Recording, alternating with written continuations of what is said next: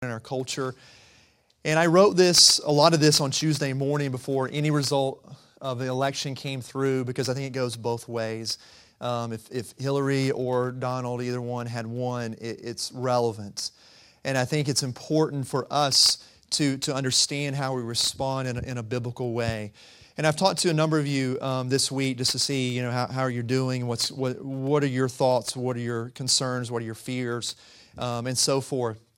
And so, and I've shared with some of you kind of these points and saying, they are simplistic in some ways, but yet they are truth. And I really want us to understand that there's truth, there's a biblical spiritual response that each and every one of us must have that we find from the Scripture.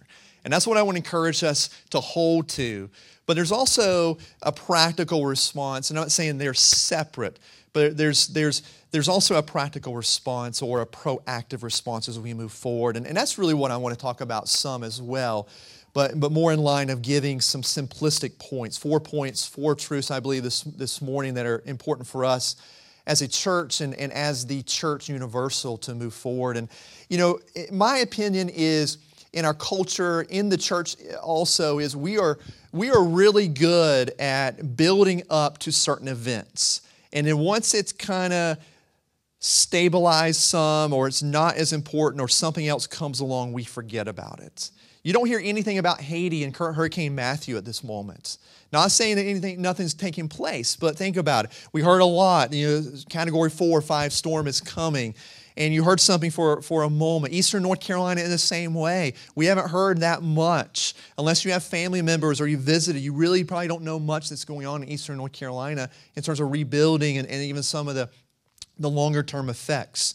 Again, doesn't mean that it's not happening. It just means it's not in the forefront of our mind.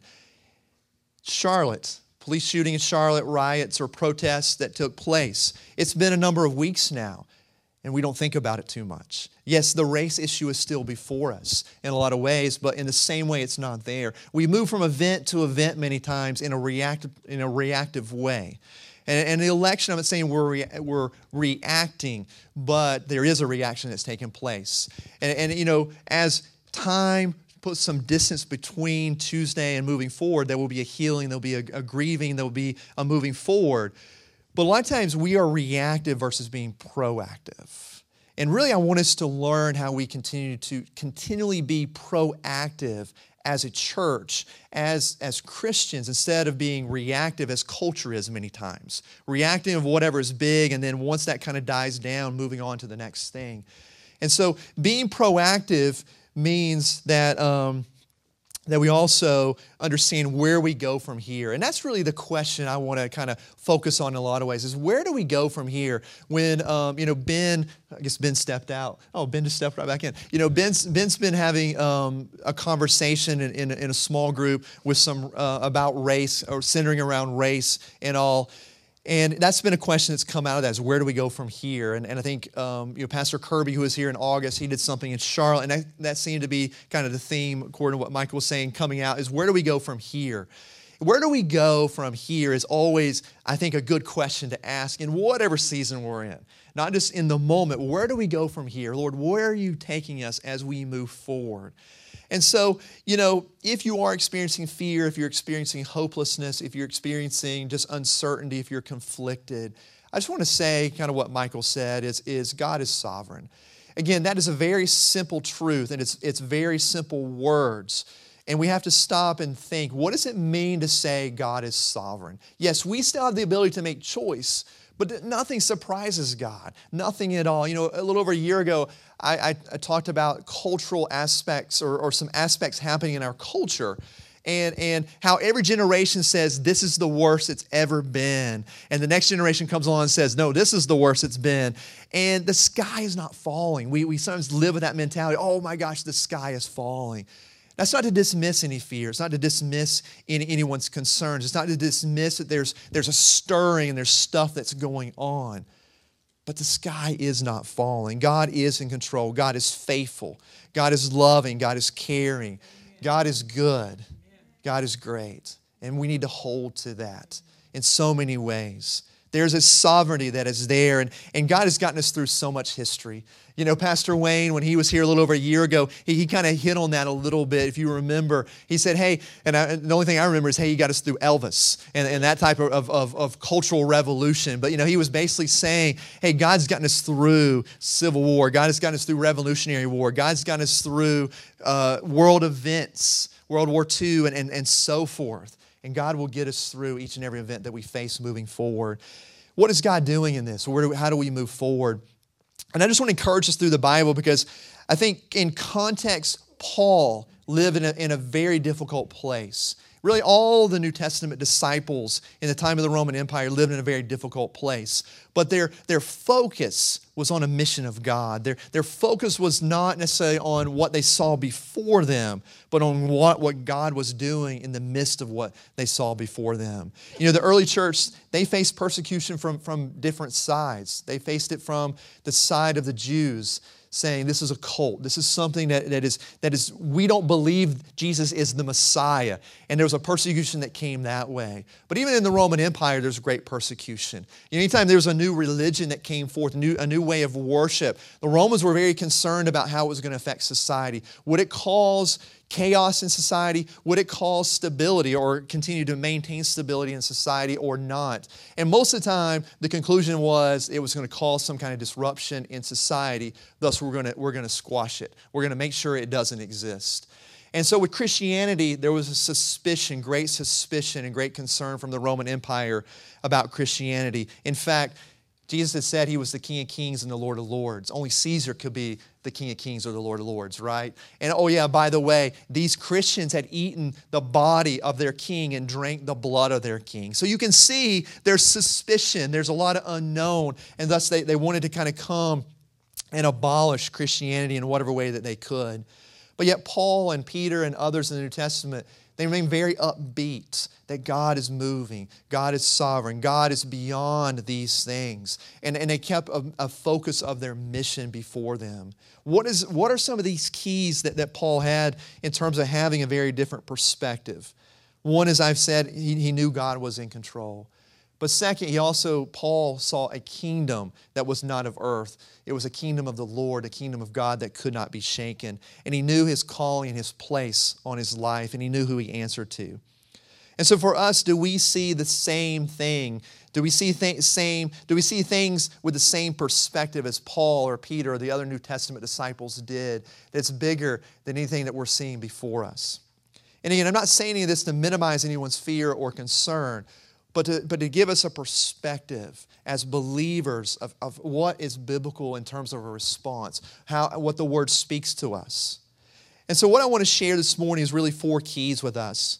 What are the keys that we can learn from Paul or Peter or the other New Testament disciples and apply to our own lives as we move forward in that practical, simplistic way? This is one side. There's another side that I don't know if we'll get into necessarily this week, but Ben's going to come and share some next week, which I believe will illuminate some of that other side. But first, I want to encourage us that the key that I see in Scripture is humility. Paul was humble, or humble, I don't care how you say it. I'm from the mountains. I'm from rural North Carolina too, so I say humble. I put that H in there, right? Paul was humble, or humble. Philippians 2, starting in verse 3, it says, "Do nothing from rivalry or conceit, but in humility count others more significant than yourselves. Let each of you look not only to his own interests, but also to the interest of others. Have this mind among yourselves." James 4, verse 6. And I'm reading from the English Standard Version, so I don't know if it's matching what's up here or not. It says, but he gives grace. But he gives more grace. Therefore it says, God opposes the proud, but gives grace to the humble. Luke 14:11. For everyone who exalts himself will be humbled, and whoever humbles himself will be exalted. Proverbs 22:4. The reward for humility and the fear of the Lord is riches and honor and life. 1 Peter 5:6. Humble yourselves, therefore, under the mighty hand of God, so that at the proper time he may exalt you. And Matthew 23:12. Whoever exalts himself will be humbled, and whoever humbles himself will be exalted. I was reminded of this quote from a leadership book that I read a while ago. It says, humble people are responsive to God, themselves, and others. Proud people are resistant. Everyone else is the problem. Humble people understand their dependence on God and yield to Him. Proud people are their gods and overemphasize themselves. What I like about this quote is the emphasis on dependence upon God and a yielding to God. That's the key to humility. Because when we humble ourselves, when we're dependent upon God and we're yielding ourselves, then we see how God is moving. And a lot of times it's hard for us in the midst of what is before our face and before our eyes, or even in a place of pride, in whatever way that we define that, to miss what God is doing in those moments. It takes humility, a dependence and a yielding to God for us to begin to see how God is moving. 2 Kings chapter 5 came to mind this week. It's a story of Naaman. You're probably familiar with this story. Naaman was the commander, the high commander of the army of Aram. Had a lot of favor with the king. You can see it right here. Was a great man in his master's sight, highly regarded because through him, and I think this is interesting, through him the Lord had given victory to Aram. The man was a brave warrior, but he had this skin disease. Now, a lot of times we read this, we think it's a story of healing, and I think there is a story of healing, but to me there's a story of pride versus humility that takes place here. Because here's Naaman with these great accomplishments, the greatest warrior in that season of time, but he's got this skin disease. And in the house of Naaman, and I don't remember what verse this is in, there's an Israelite lady. Here it is. It says, and Abraham had gone on raids and brought back from the land of Israel a young girl who served Naaman's wife. Here's this lowly servant from Israel, a woman. In culture at that time, probably the lowest of the lows to be a young girl and serving. And she goes to Naaman, in some way, me recreating this, and says, you should go to Israel. There's a great prophet there, Elisha, who will heal you. God is working through him. And out of desperation, but yet still in pride, he goes and he takes all these people with him. He takes all these goods. He's going to impress this prophet and not necessarily force a healing, but basically say, because I'm such a great man, you have no choice but to heal me because I'm doing great things in the world. The king of Israel is upset because these people are coming. And Elisha says, I think in verse 8, hey, send them to me. It's not a problem. Can we go to verse 8? He said, when he heard that the king of Israel tore his clothes, he sent a message, why have you torn your clothes? Have him come to me and he will know there's a prophet in Israel. This is the part where you're probably really familiar with the story. So Naaman goes to Elijah, but Elijah sends his servant out and gives him a kind of a command. Go and bathe yourself 7 times in the Jordan River. And this guy, you can see his pride. Naaman's pride is like, whoa, this guy didn't even come out to see me. He didn't wave his hand over the spot. He didn't lay hands on me. He didn't interface with me. I am the great warrior. I could have bathed in Damascus. But see, God was moving here. And it's in that pride that Naaman wasn't able to see the way that God was moving. But again, a servant spoke and said, you've come all this way. You should try it. And you can begin to see the pride starting to crack in Naaman's heart and in his mind. And he says, okay. And he goes and he bathes in the River Jordan 7 times as he was instructed. And he comes out and he's healed. And the heart has changed so much that he goes back, I believe in verse 13, and he says, my father, if the prophet had told you to do some great thing, would you not have done it? How much more should you do it when he tells you, oh, that's about the servants doing it. It must be a later verse. But he says, now I know that there is a one true and living God, Yahweh, and he is the only true and living God. You see, Naaman could have missed what God was doing in his pride. And look, I'm not saying people are prideful in any way here, but my point is, in humility, we can see what God is doing, and we can come along with God as well as we have a dependence and a yielding to him. I want us to understand that we have to be humble. It takes a humility in our hearts to pray for people that we don't agree with, to pray for people we don't like. We've been talking about this for weeks about loving people, and I've shared stories of people, hard people in my life that I have a hard time praying for them sometimes. I have a hard time just interfacing with them. But the Word says something different. Point number 2, or key number 2, is I think we have to have a vision for the kingdom, and that its kingdom, or the kingdom of God, is overall. In Timothy,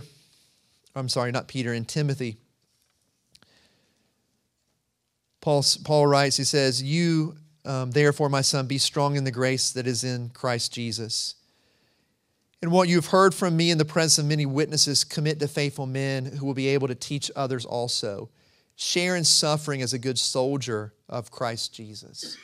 That scripture struck me this week as I was reading it, is share in the sufferings as a good soldier. As a soldier who goes into battle, we are soldiers. We're called to be the ambassadors, to be the light, to be the salt. We're also soldiers for Christ in a lot of ways. And when hardship comes, when there's just not a little bit, but any amount, little or a lot of hardship comes, our human nature is just to kind of stop, throw in the towel, give up, to run another way, to have different things. But what Peter is saying is share in that suffering. Don't give up. He goes on to say, no one serving as a soldier gets entangled in the concerns of civilian life. He seeks to please the recruiter. And I'm not saying we don't get involved in the marketplace, we don't get involved in certain things in our culture. That's not what Scripture's saying. But it says, verse 5, also, if anyone competes as an athlete, he's not crowned unless he competes according to the rules. The hardworking farmer ought to be the first to get a share of crops. Consider what I say, for the Lord will give understanding in everything. And so as soldiers, we must not give up. We must continue to fight for what the commanding officer has given us, the plans.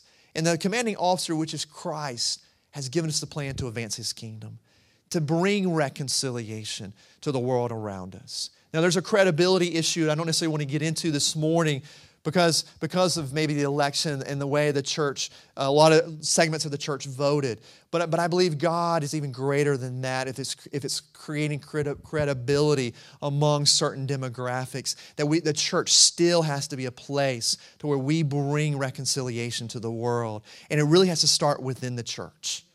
And for us, another part of that proper vision is understanding who we are as a church. We are multi-ethnic. We have people here, I think, Ben, you said it at the beginning, there's a whole wide range of emotions. There's some who are probably happy with results, and there's some who are not happy with the results. There's a lot of that's there. But we have to understand that the enemy wants to divide us. The enemy's scheme and ploy is to divide us, to pit us one against another. It happens in marriage all the time when there's just a simple misunderstanding. I mean, it happened probably 3 times this week where I said something or Carrie said something, and it's like, what did you say? As you're kind of clarifying in some ways, because initially when you're heard, it hits you in the heart a little bit, like, I can't believe she just said that, what? And then you clarify. The enemy wants to divide. You see it in so many relationships that the enemy wants to divide. But the Lord wants us to be unified. And how much more can we as a church be a witness to the world around us? Look, we've got to have discussions in this. We've got to have and understand there's a tension that here within this place, it exists. And tension is not always bad. Conflict is not always bad when it's done and talked about in the right way. And so the proper vision allows us to know, look, God has given us His kingdom to advance, but He's using imperfect people to advance His kingdom. That means we need to dialogue. It means that we need to understand. It means we need to keep the vision of the kingdom in front of us. Number 3 is obvious to me. It's pray. We must pray.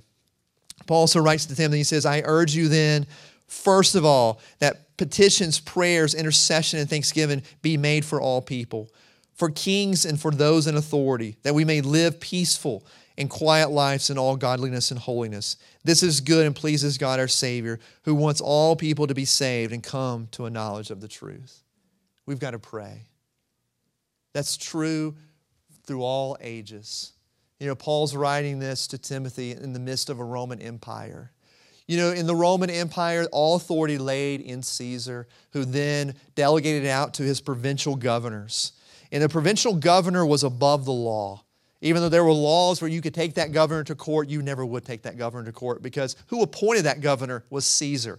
And to go to court meant you went to Rome and you really stood in front of Caesar. It was a no-win. You could do it and it would cost you time and money, but no one would do it. It was absolute power. And that governor had a charge to keep peace in that province or that region that they kind of oversaw or rule at whatever cost because you want to keep Caesar happy. And so Paul is writing to Timothy, pray for these kings and those in authority, those who abuse, those who take advantage, those who think they are above the law, so that we may live peaceful and quiet lives. We're called to pray for every leader, the ones we agree with, ones that we don't agree with. We're to pray for Congress, House, Senate. We're to pray for President. We're to pray for Governor, Lieutenant Governor. We're to pray for our city council. We're called to pray. And I believe the church forgets this many times, to pray. Jeremiah prophesied to the Israelites and he said, seek the peace and prosperity of the city to which I have carried you into exile. To pray to Babylon is really what he's saying. Pray to the Lord for it, because if it prospers, you too will prosper. Can you imagine hearing this from Jeremiah, that the Lord is saying, pray for Babylon? This nation that just came into your land and destroyed it, that killed people, burned cities, who knows what else, plundered the whole land, just to kind of keep it at that. And Jeremiah is saying, pray. Pray for this city that you now live in, this kingdom that you now live in, that you have no idea what's going on. So it may prosper. You know, the prayer is not, Lord, send down lightning bolts upon Babylon. It is so that it may prosper. Again, there's a humility that starts with. There's a second that we're focused upon the kingdom that allows us to do it. And of course, 1 Chronicles 7. Is it 1 Chronicles or 2 Chronicles? It's 2 Chronicles. I wrote down 1 Chronicles here and just realized it's 2 Chronicles. I'll just read it. It says, and most of you should hopefully are familiar with this. It's Solomon is dedicated the temple basically, and the Lord is responding. He says, this is the Lord speaking, I have heard your prayer and have chosen this place for myself as a temple of sacrifice. If I close the sky so there's no rain, or if I command the grasshopper to consume the land, or if I send pestilence on my people, and my people who are called by my name humble themselves and pray, seek my face, and turn from their evil ways, then I will hear from heaven and forgive their sin and heal their land. And my eyes will now be open and my ears attentive to the prayer from this place. For I have now chosen and consecrated this temple so that my name may be there forever. My eyes, my heart will be there at all times. There's a call to prayer. And I think a lot of what the Lord is doing in this time is calling us to prayer. You know, corporate prayer has been devalued in a lot of ways. I think the corporate prayer within the church is not valued in a lot of ways. And I almost want to turn around, because I'm not speaking to anyone in particular, but, you know, I encourage you to come to corporate prayer on Wednesday nights, because we're going to be praying in ways that God's, I believe, wanting to move. But also I encourage you to be in corporate prayer with other people. 2 or more people. Pray in your households. Have corporate prayer in your home. Don't just have your quiet time separately, but pray together as a husband and a wife. Pray together as a family. Pray together with your roommate. Pray in the workplace. Pray wherever in the neighborhood. Pray. Call someone up here within the body and pray. Be intentional to meet so we pray together. Prayer is going to be such a key. And fourth, I think, and I really know how to put this into words other than just that we have to be intentional. And it's much more than just being intentional. I think we have to be intentional to love, to care, to listen, and to understand. Peter writes, 1 Peter chapter 4, he's writing and reminding the believers that he's writing to that, hey, Christ has died for you. There's been this salvation that has come. Don't live according to your earthly passions. And in chapter 4, verse 8, he says, therefore, at the end of chapter 7, be clear-minded, sober, so that you can pray. I think clear-minded goes back to humility, sober, clear vision, so that you can pray. Verse 8, above all, love one another deeply, because love covers over a multitude of sin. I don't know how to really talk about that verse other than just let the verse speak to us, that we have to love people, because love does so much. Above all, love one another deeply, because love covers a multitude of sin. Ben and I were talking, and one thing that we were talking about is, within our own family, within this church, we have to make sure that we have discussions, that we're talking to people. Because, your own perspective may be different than someone else's. Your assumption is probably different than someone else's thought or opinion or even their own assumption. But it takes great humility to come and ask someone, hey, how are you doing? What are your thoughts on this? And listen to understand. It's one thing I love about this church. One thing this church has taught me is there's always more than my perspective. There's always more as believers, people who serve the same God, but a lot of us have different skin color or different ethnic background. We see God from a different perspective many times, which is awesome because it creates a facet of so many different things. A diamond is beautiful. A diamond reflects so much. And I think there's a beauty that comes in that as well, as we're able to reflect the glory of God through different perspectives and backgrounds. We talk about race and race reconciliation. Understanding my background, my perspective, sometimes I have a different view. I've talked to some of you, but I've learned also what it's like to walk in other people's shoes from listening and understanding, not always agreeing or seeing that necessarily. And I think vice versa. That's the beauty of the body. We may not always agree on every issue. We may not always agree on every non-essential that is in the Word. But we can love each other deeply. And we can love and understand where people are coming from. And with that creates a unity that honors and glorifies God. Look, these are simple truths in a lot of ways, and they're abstract in some ways. It doesn't necessarily answer the more practical question of how we walk it out, except that we are to love the Lord God with all of our heart, mind, soul, and strength, and we're to love our neighbor as ourselves. We're to pray. We're to have humility. We are to have a vision of the kingdom before us. The enemy wants to divide us. And I think, we stand in a place as a church to be able to be a witness to the world around us, to be able to be healing within this body for those that are hurting, to be able to be healing to the world around us, to be able to push forth God's purpose and kingdom here on earth and be ministers of reconciliation. It's not meant to be easy. And in fact, if it's comfortable, we're just sitting in the boat.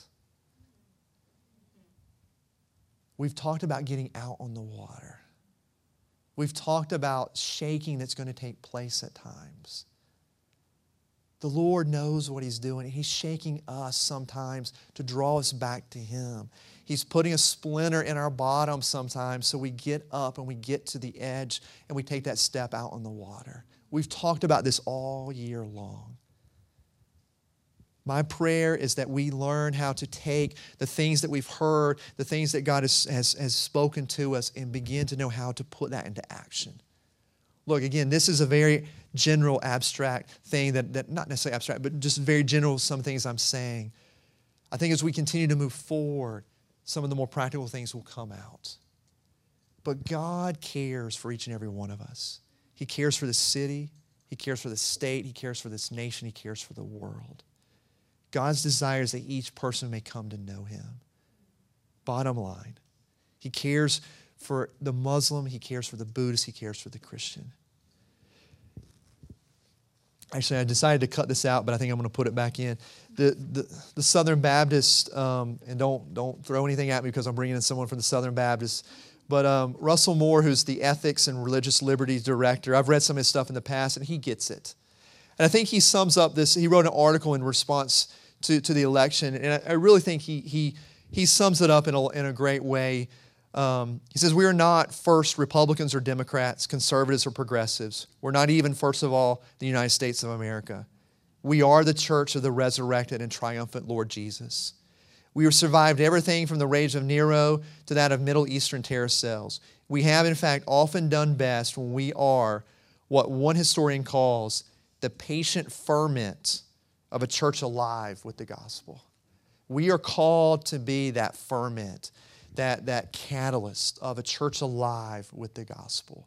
That is our focus, Lord, that we would push forth the gospel in the midst of whatever is happening around us, that we would not necessarily be consumed. Look, I'm not minimizing fears or uncertainty, that we wouldn't be consumed with things in the world. We can be consumed with Christ.